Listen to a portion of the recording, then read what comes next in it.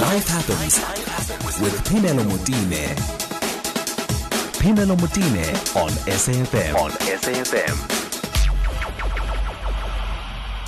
4 minutes after 2 o'clock, it's that time where we have our audit, and today we're discussing housing in South Africa and the state of housing in South Africa. So I'm sitting with three people. Professor Huchzermeyer, Professor of School of Architecture and Planning at University of the Witwatersrand at Wits. And in my Cape Town studio, I've got Dr. Soraya Beukes, who's a public law researcher at the University of the Western Cape, and Siphamandla Mkhwanazi, Senior Economist at FNB. Welcome, everybody. So, have you got your mic on? I can't hear you, Siphamandla. Yes. Yes, you're fine. All right. Well, let me start with you, Dr. Beukes, in our Cape Town studio. Let's just give us, the breakdown of what the crisis looks like. Give us the very basic stats of what it looks like in this country. What numbers are we looking at? Who has not got housing in this country? Well, if we look at the total housing backlog, it's 3.3 million people that is still really in informal settlements, as we call it, and which is basically squatter camps. Those are not even counting the people that are living in backyards. And then we've got the homeless also. But technically, according to the Housing Development Agency, we've got 3.3 million people that needs to be housed as soon as possible. Okay, you speak of the backlog. That's because we had an objective at some point. In 1994, we had an idea that we're going to be building X number of homes. How far are we from that?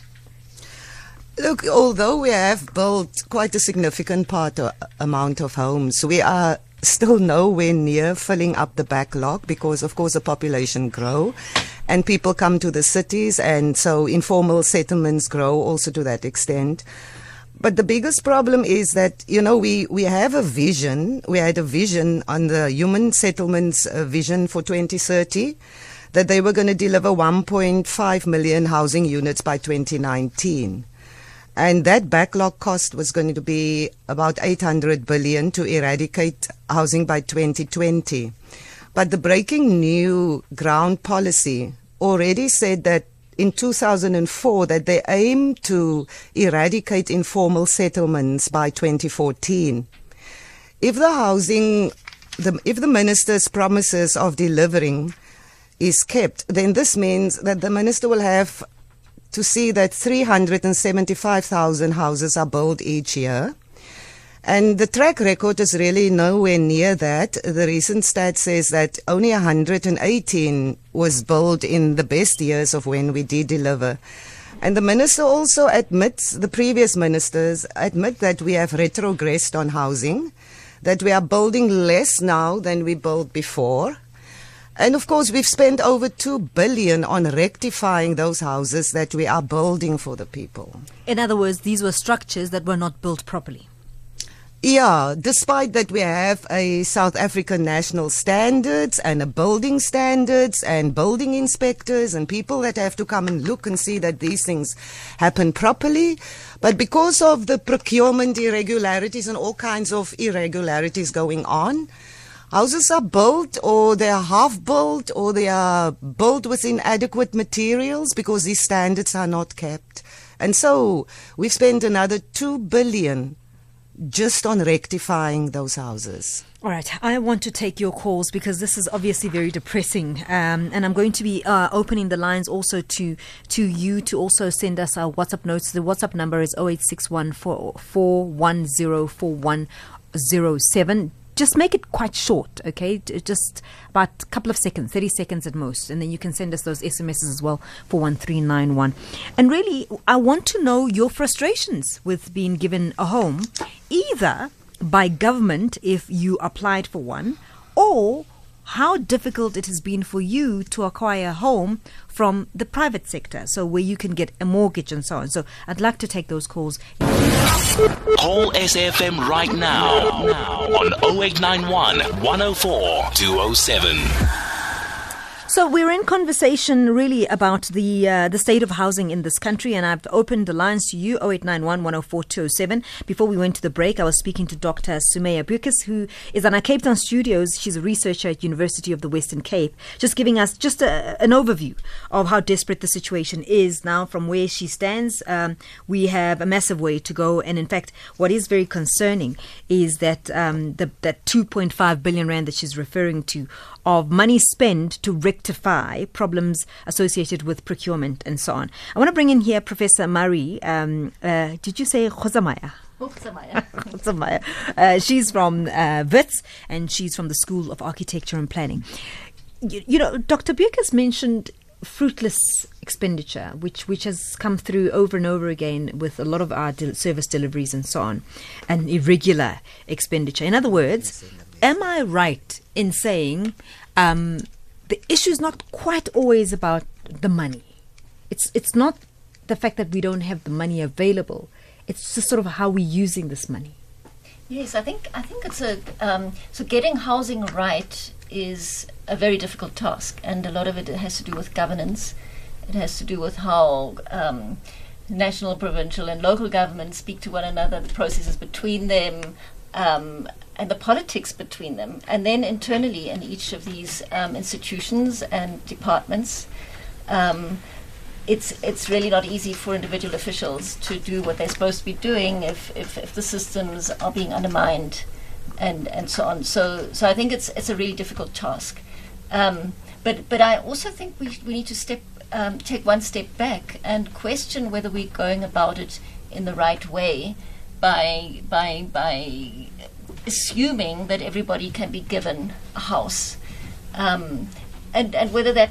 Unpack that a little bit for me. Yes, so whether the backlog really is just a number of people living in shacks, whether that should just be translated then into number of houses the state should be building, or whether we should facilitate and enable a whole lot of different ways through which people can either acquire housing or improve, or the state responding to where people already are in improving the situation. I mean, you do a lot of urban planning and looking at those kind of things, and lots of discussions have gone into, for instance, to what extent do we need to disrupt people who've settled themselves, or manage those people and perhaps just allow them to go on and do what they need to do in their own way, in their own capacity, rather than promise them a house somewhere else. Yes, so already Dr. Beukes mentioned breaking new ground, which was a sort of a policy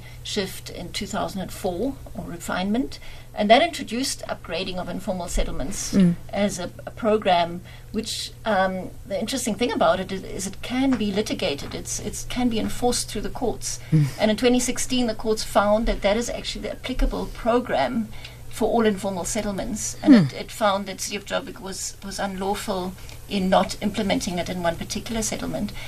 But even since then, it's been very hard to get this off the ground, although the officials are willing. It's bureaucratically very hard to shift the gear from delivering houses for everybody, for treating every individual as a beneficiary that either qualifies or doesn't, and very neatly then fits into the category of getting a house, and with no idea of what to do with the rest, to moving to informal settlement upgrading, where you're dealing with a complex environment. Your task is to upgrade, to improve in an inclusive way that actually helps everybody put deeper roots down where they already are, in a way that's safe. So that also has to take into account geotechnical problems and how to deal with those, but keeping relocation at a minimum. And as you said, that word disrupting, not disrupting people's lives, because those are people that are, even if you earn 5,000 Rand a month and you earn too much to qualify, you're still struggling. You're still struggling to pay the transport to your job that might be security guard somewhere on the other side of town. You struggle to put your kids through school, to get groceries, all of those things. So the more supportive the state can be, the better. So, I mean, when you listen to the rhetoric, the political rhetoric, you're not hearing a lot of that, and which surprises me, because the the notion that people who move themselves or gather themselves in an informal settlement are willing to stay in squalor and in spaces that are not organized is not true. In fact, I've been to many informal settlements where people have regulated their spaces, where people have created spaces to move, car movements and so on, have created their own spaces and almost been very fair in how they distribute land and so on. And all they're waiting for is to somebody to give them services, the water, sanitation and electricity and so on. Why isn't there a move to adopting that more? Is it really about politics? Because it's very cool for a politician to say, we'll build you homes, right? Yes, so there is a move. I mean, there's a policy to electrify unproclaimed areas, that is informal settlements. So City Power as well as Eskom has already been quite active putting in electricity into informal settlements that are not that don't have formal tenure.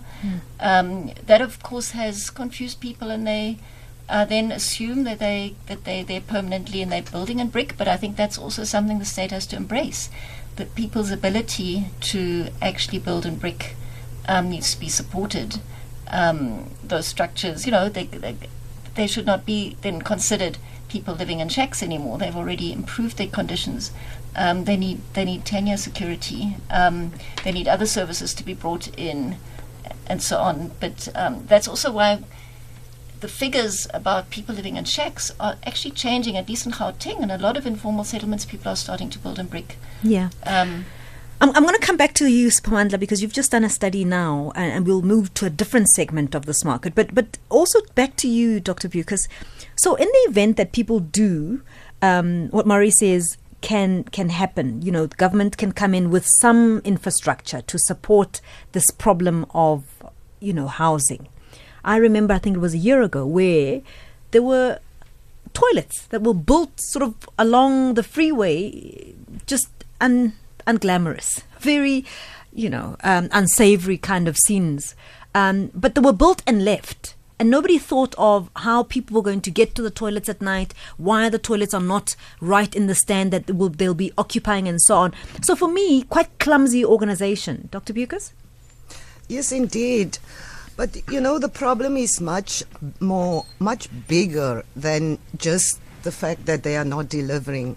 We have a major procurement corruption problem in housing. And we have had the SIU investigating this since 2007. They have given reports to Parliament in 2011, 2012 and 2013 and to the President about the dire straits that we are in insofar as corruption in public procurement.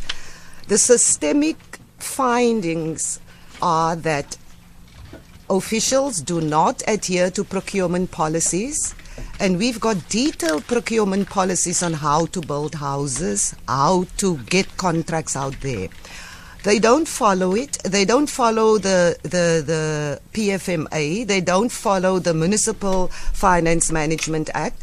They bypass all the policies and regulations, where the result is that you have contractors that gets paid without delivering the houses, or deliver substandard housing, or they are paid and they deliver half of it, or they deliver just the floor beds, or they don't do the roofing. And this has been found in 5 of the provinces of which the SIU has investigated.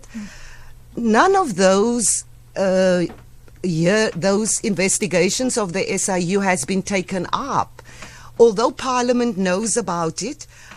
For me, where I stand, Parliament could have asked for an inquiry and could have asked the minister to come and account on what is happening with the SIU investigations. And then some of these investigations are criminal and they have been handed over to the NPA. But even there, nothing has happened. So when we have to consider this as a political delivery, politicians are always telling you about how you're going to come off the waiting list. But the waiting list is a myth. There is no waiting list. There is a database, a housing demand database, and there is a National Housing Needs Register. But there isn't a particular list for particular people. This the Dalla Omar Institute and Siri have found out, and they explain it in their research report entitled Jumping the Queue, Waiting Lists and Other Myths. These are perceptions. So, and also none of the policies talks about the length of time that people have been on the waiting list. So nobody's considering that. For instance, the upgrading of informal settlements, which is through the BNG program, those have no time frames according to them. I mean, this is fascinating. I can see your call, Mzi, Tembegile. I see you, Sipho and Virgil. I will take them in a short while. Let's do this first. Life Happens with Phemelo Motene on SAFM, leading the conversation. Thanks so much for staying with us. And we're discussing housing in South Africa. And I'm also joined by who you haven't heard yet, Siphamandla Mkhwanazi, who's a senior economist at FNB. You've done a whole survey, Siphamandla, just to assess the need and where things are shifting.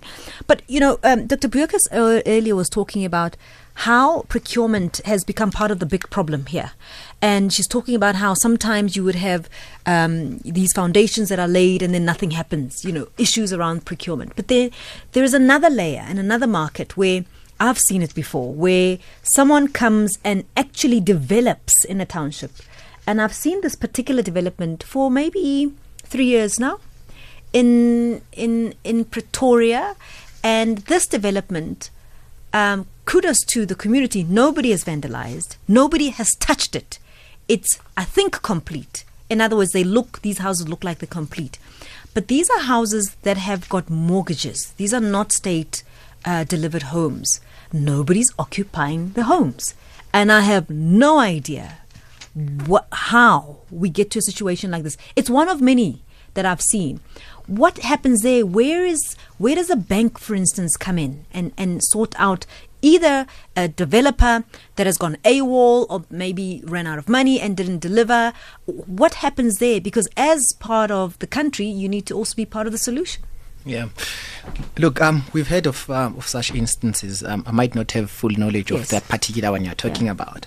But where we stand is that this problem, yes, it's there, but it needs interventions from institutions, for example, such as the National Home Builders Registration Council, for example. Those are the people who are responsible for giving that certificate of completion. Once a development is done and complete, then they give a go ahead that this is fit to be occupied. They give certificates that give certification for builders that this builder qualifies to construct houses that are fit for purpose. So somewhere there, somewhere in that process, there seems to be some inefficiencies. I cannot put my finger on it exactly where we mess it, but it's happened a number of times. We've seen those kind of things. And obviously, again, bringing back the banks, where we had very recently, I think it was in Protea, where there was a storm and you had massive structural damage on properties, not one individual. So there must have been an issue with the developer. But here were people who were paying for bonds who were saying, come and intervene. What's happened to the bank that's waiting for me to pay, even though I can't live in this particular structure? Yes. So yeah, it does happen. It's one of those market failures. But as I say, where we stand as the banking institutions is we are a facilitator between the developer and the customer. We make it happen. So we bring these people together to say, you've got stock, here's demand, and we will make it work. I do agree, though, that on the supply side, we do need some interventions there. Interventions in terms of regulation, interventions in terms of punishing or blacklisting some of those developers that are not delivering, that are causing all these situations. As things stand, there's minimal intervention there, and it's sort of the market regulates itself as things stand. So it's almost like the market would punish you. It's an expectation that the market will do the punishing on the supplier. We haven't seen much of that. So I do agree that we need some more interventions on the supply side. Which then means that there are families out there who are paying for structures that are not adequate. And it's quite sad, because if government doesn't make enough noise, or somebody is not standing up for these people, I suppose they're left, as you said, for the market to regulate itself. I mean, quite unfair. Yeah, no. It's one of those, as I mentioned, one of those market failures. But as I say, it's broader than just the banking industry. Yes. To resolve these issues. But from what we have seen, the market, the demand in the market is there. There are a number of people who are looking for low cost housing, and what we haven't seen is adequate supply at correct price points. And if you're going to have instances like that again, it just kills the supply side of the market. Thembelihle, you're calling us from PE. Thanks for your patience. Good afternoon. Hi, Thembelihle. Thembelihle, are you still there? Hi, good afternoon. Yes, welcome to the show, Thembelihle. Go ahead. Yes. Look, man, I think let me start this by saying I've been looking for property for some time. Yeah? What I did, I tried to apply through the banks, because I could not qualify for the RTP based on my salary level. Yeah? Now, I could not get the property. Most banks didn't reply. Those who replied, they just said, what you call credit risk, because I never had credit. What? They can't give me a house. Yeah? And then I had spot my eyes on an apartment which was worth about, 280,000. Yeah? But nevertheless, I didn't get that. I get a car which was above 200 and something, yeah? Which that still confused me. There was a difference of, I got a car of 220,000. I couldn't get a house of 280 apartment, So nevertheless, put that aside. That's private. Those are banks. I tried to apply, and then I'm a typical of those South Africans who are staying on a back room, who are renting on a back room, I tried to apply to this government program. Here in Port Elizabeth, they call it Imizi housing, Then when I applied there, first they offered me, I've got 2 kids, 2 sons. They offered a 1-bedroom flat, because the kids are staying between me and the mother and what. But total, they're not really staying with me full time. But whenever they do come on a weekend, so they said we can accommodate on that. So when I applied, those people, they give me a 1-bedroom flat, which doesn't have cupboards, doesn't have wardrobes.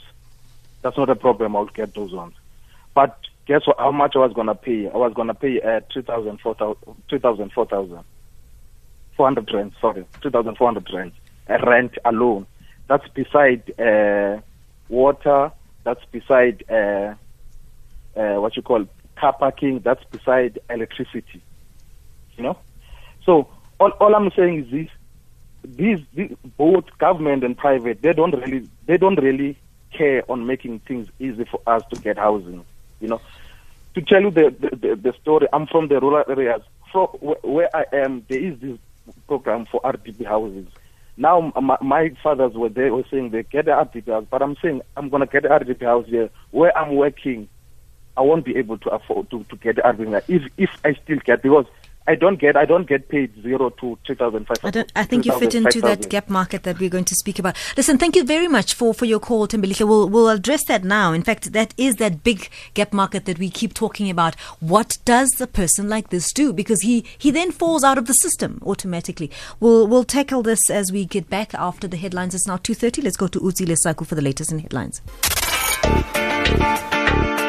Life Happens with Phemelo Motene on SAFM, leading the conversation. So we were having a conversation with, I think it was Siphamandla from PE, who was raising a really sensitive discussion, because he, I think, falls under that gap market. It's classified as a gap market.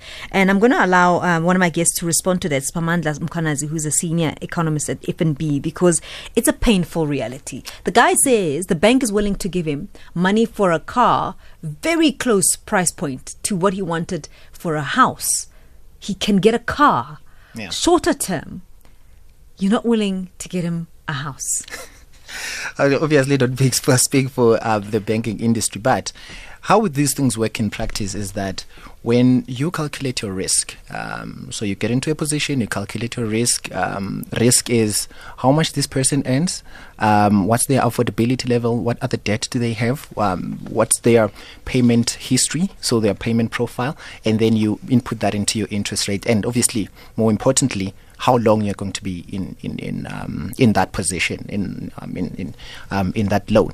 So for a car, it's usually about 5 years, and there's this perception that a car is more liquid. It's easy to get out of that position, and therefore it's easier to lend to someone who is buying a car. You see, we're chuckling because we disagree. We disagree with you completely. Now, a house, you are locked into it for 20 years.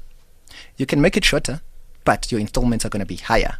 Right, and then that also erodes your affordability. So it's up to you. You can make it shorter. You can make it 5 years if you want, but your installments are going to be higher. Yes, interest rate is lower because it's a less of a risk. It's a less riskier asset, but duration is higher. Right, so you can actually make it 5 years, but your installments are going to be higher, and then that tends to erode your affordability. Dr. Beukes, I want you to come in here as somebody who deals a lot with public law.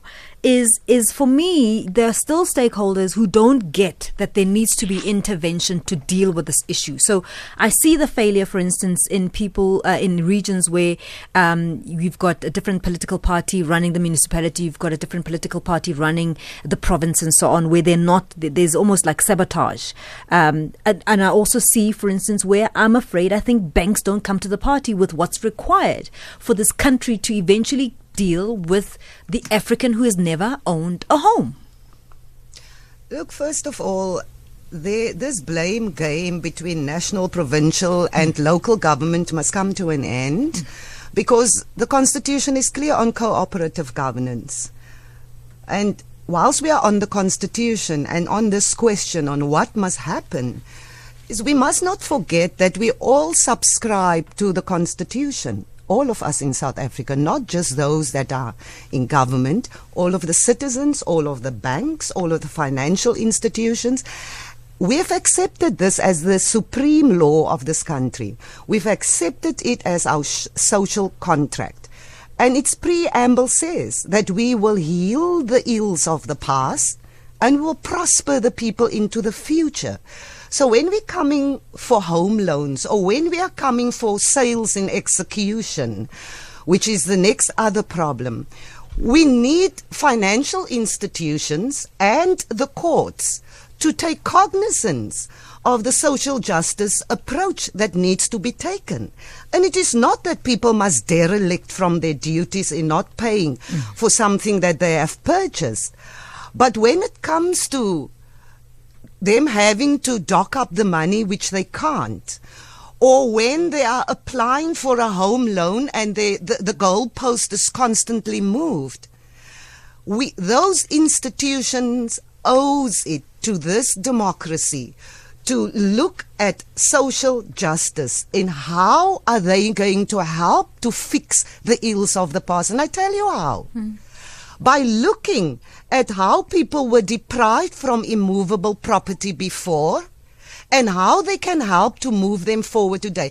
The banks must please not say to us that they treat everybody equally when it comes to financing. We know that that is not true. My gripe is that those contracts, the law is very finicky. It does not want to bring corruption and human rights in one sphere. So you have a silo approach of where you've got civil law, you've got criminal law, and then you've got human rights. And so when you have a house in execution sale, my belief is you have to merge the social justice approach with contract law. In the same vein as you're going to look as the bank to mortgage a house. You need to come to the party on the social justice approach. And I'm not advocating here for a capitalist system, a socialist system, or a communist system, because once you start talking about that, then everybody has got their own way of how they think this thing should unfold. My thing is that we are not going to get equality for all, but we can get a plateau of equality. How? By making sure that at least everybody has a basic house and access to education. Once we all have that plateau, what you do with those two things, if you don't want to work and stay at home and do nothing to improve your life, so be it. But I don't believe that the most of us will resort to that. I feel if we have those two things going for us, we have a springboard of where we can attract the rest of our socio-economic rights. I couldn't agree with you more. Let's go to Mzi in PE. Hi, Mzi. Phemelo Mutene. How are you, Mzi? Go Phemelo, ahead. I'll begin from the end with the banks. Yes, right? please. Before I address corruption in the housing and quality. The banks, Phemelo. I was at Barclays Bank. You were too young, back in 86. When Barclays Bank changed to First National, I was there, right? And I was a home loans manager at Barclays Bank, at FNB, at People's Bank, so I would know something about housing. When Joe Slovo would become the first Minister of Housing in 95, I was a home loans manager already. Now, the banks at the best of time, Phemelo, can be very unfair.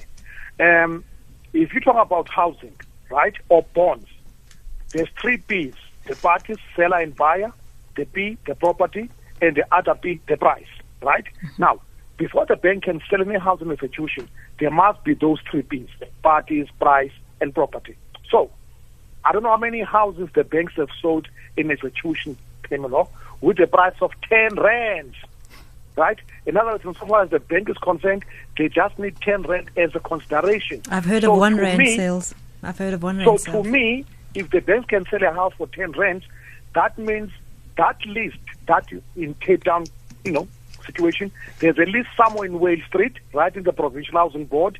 So if the bank is willing to sell a house for 10 rand, then those people on that list, whether it's a waiting list or a database, whatever you can call it, right, they should be the first preference. Because the reason why the bank would sell a house for 10 rand is precisely because they've made their money. They just want to get that house off their books. Because it's a bad landing, but they've made their profits.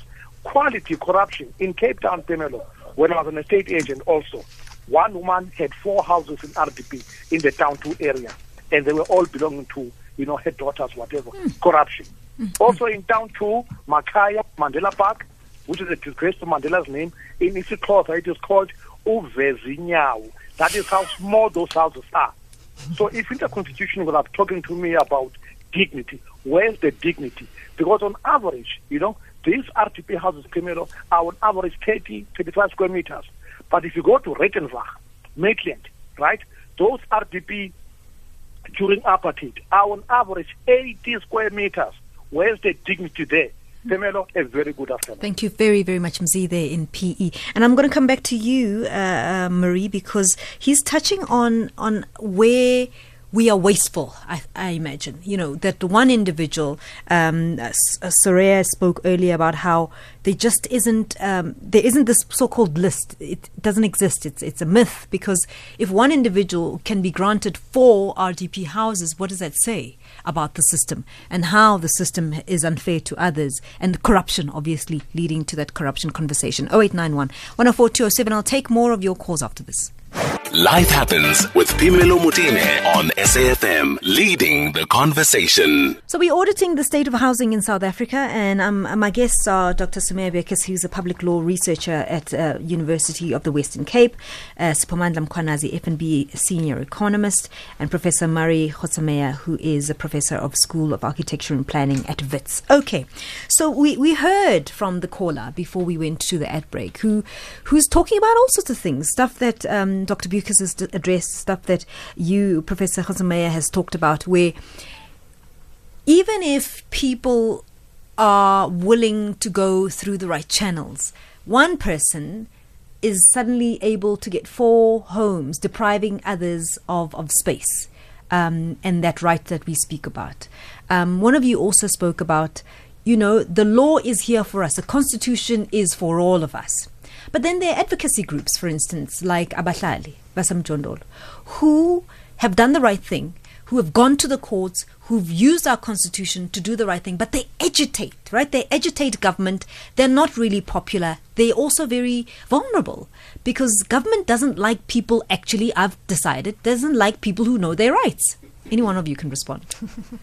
Yes, that's actually very well put. And actually, the rights are there to empower people, and people do need to know their rights, and it should be the government should be going at length to make sure everybody understands the rules of the game, and that the government plays by that rule as well. And it's quite sad when it's vulnerable organizations representing people from vulnerable communities that are the ones that have to stand up and actually say, you're not playing by the rules of the game, And I think Mzi pointed out some of the really important parts of the Constitution, as did Dr. Beukes, that we have to work towards a greater level of equality.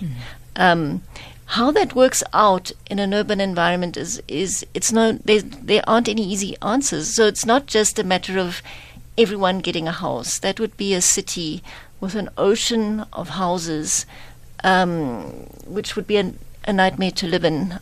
And that's acknowledging that life is a nightmare for a lot of people in our cities, on those peripheries with huge housing areas, and in addition to that, informal settlements with very little transport, long distances to basic facilities and so on. So we have to think about more compact ways of organizing the housing, and multi-story and so on is in the discussion, and there are mechanisms to make that happen. But there always is, when it's low-cost housing, the state has this tendency to give the responsibility for maintenance to the poor people themselves rather than having to manage that. And it is difficult. It's difficult to manage housing stock over. It'll be over a century that has to serve its purpose. It's expensive. It's again, those are. Well, which is what brings me to Siphamandla's. My question to him is: in an environment like this, in fact, you then deem people very vulnerable. People in an environment where they don't really have access to stuff, they become very vulnerable. So there is, I'm sure, a massive black market in this market, because if I cannot legitimately get a government subsidy or a government house that's been given to me by the government, and I cannot get the bank loan from the bank, but I may do something. In other words, I live somewhere and I'm paying somebody. It means that somebody's going to exploit my desperation to be under a roof. How do you, as the bank, then take responsibility for that? Look, it does happen. The black market is quite thriving in townships as we speak. It doesn't take long. You can drive around Alexandra, you'll see structures going up there, and sort of people creating their own market because there's demand. I mean, there's always going to be occupancy there. I'm not quite sure how we can take that and put it into. Let me be practical. The guy has a bank account with you, right? Yeah. I'm putting you on the spot because you're the only one here. So the guy has a bank account with you. Yes. And in his transactions, it's clear he's paying somebody for something. And this is a roof. It's very clear, right? He's not out in the streets. He's not homeless. He's paying somebody. And in you, there is no understanding that let's give him something that could be his, that he can own, instead of this being, the guy called earlier, he's living in the back room, he's got a fancy car, meaning there is money there somewhere, he's paying somebody, but he's not being protected, or he's not paying it in the way in which I think as all collectively would like to see him pay for it. So with dignity, he doesn't have the dignity of owning a home. He's paying rates. Somebody else offered him something that is out of the market properly related prices. And yet The bank can verify he's paying somebody. That's where I have a problem. If you can track the fact that this guy has got money to pay, why can't we facilitate it to be done in the manner that is of dignity? Look, we'll first have to establish whether those payments are illegal or they go into the black market. So, from a banking perspective, you don't necessarily know where it's going. It might be labeled to rent, but I mean, that's just an agreement between an individual and a landlord. Our relationship stops there. I think the relationship between the bank and the customer doesn't go beyond having to ask, well, who are you paying for this, and what are the terms of trade? Our relationship doesn't go as far. But what we have done as the banking sector, and specifically FNB, is that we have studied the market and we've understood how it works. And part of our offering now is that those who actually homeowners in the township space and have backrooms, for example, we've allowed them a facility where they can claim on their equity.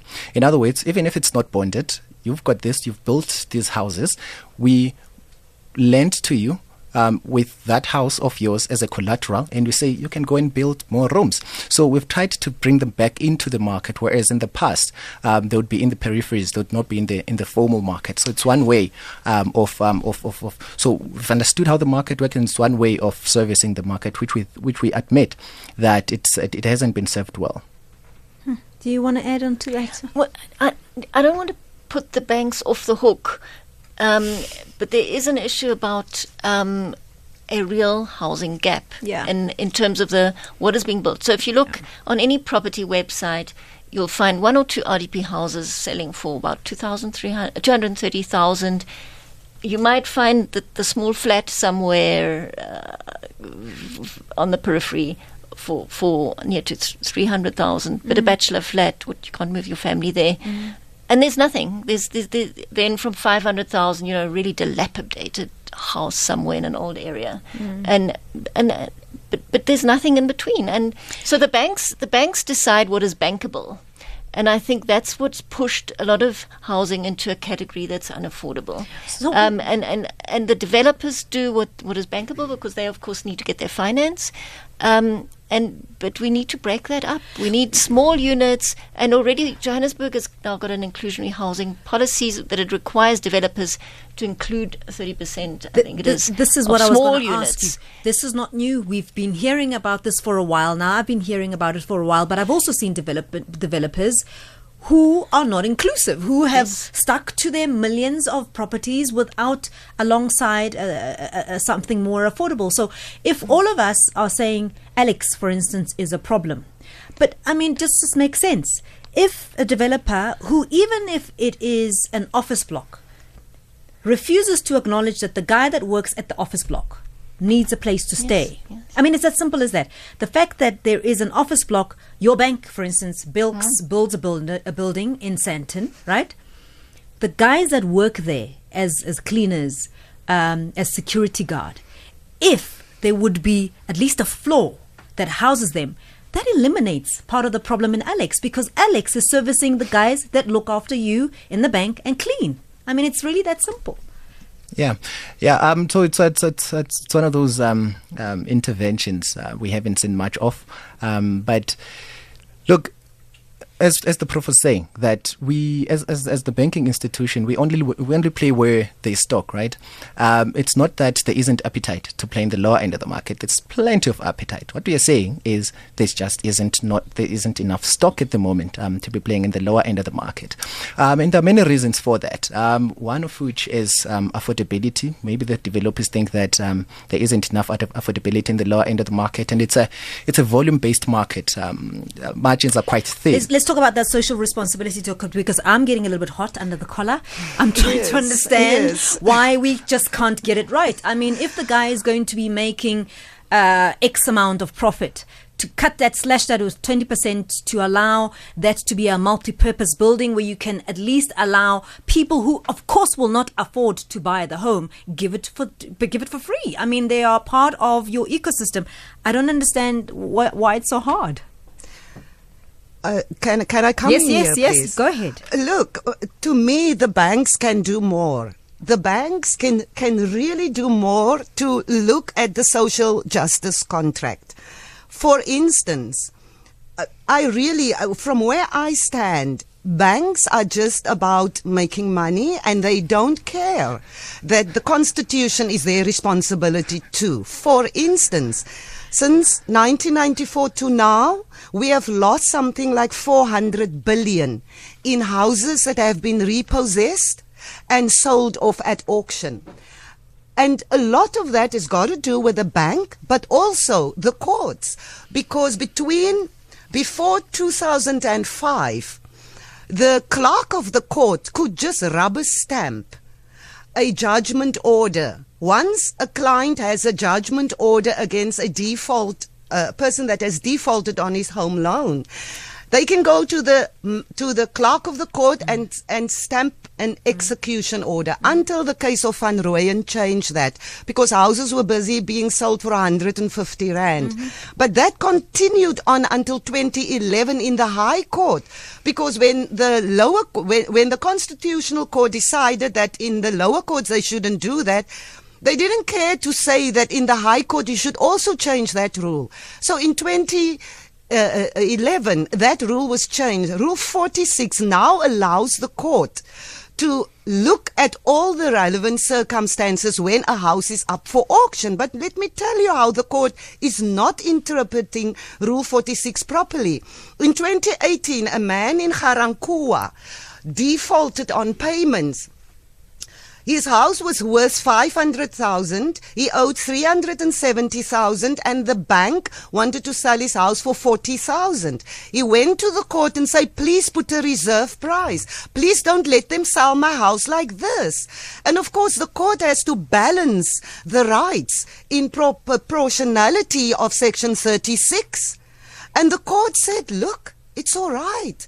Let them sell your house for that price. There's nothing we can do. The court is wrong, because in order for the house to be sold, the debt must be satisfied. So if you're losing your Section 26 right to a house, I'm talking about your primary home now. If you're losing that home, the bank has to consider the value of this property when it bonded it.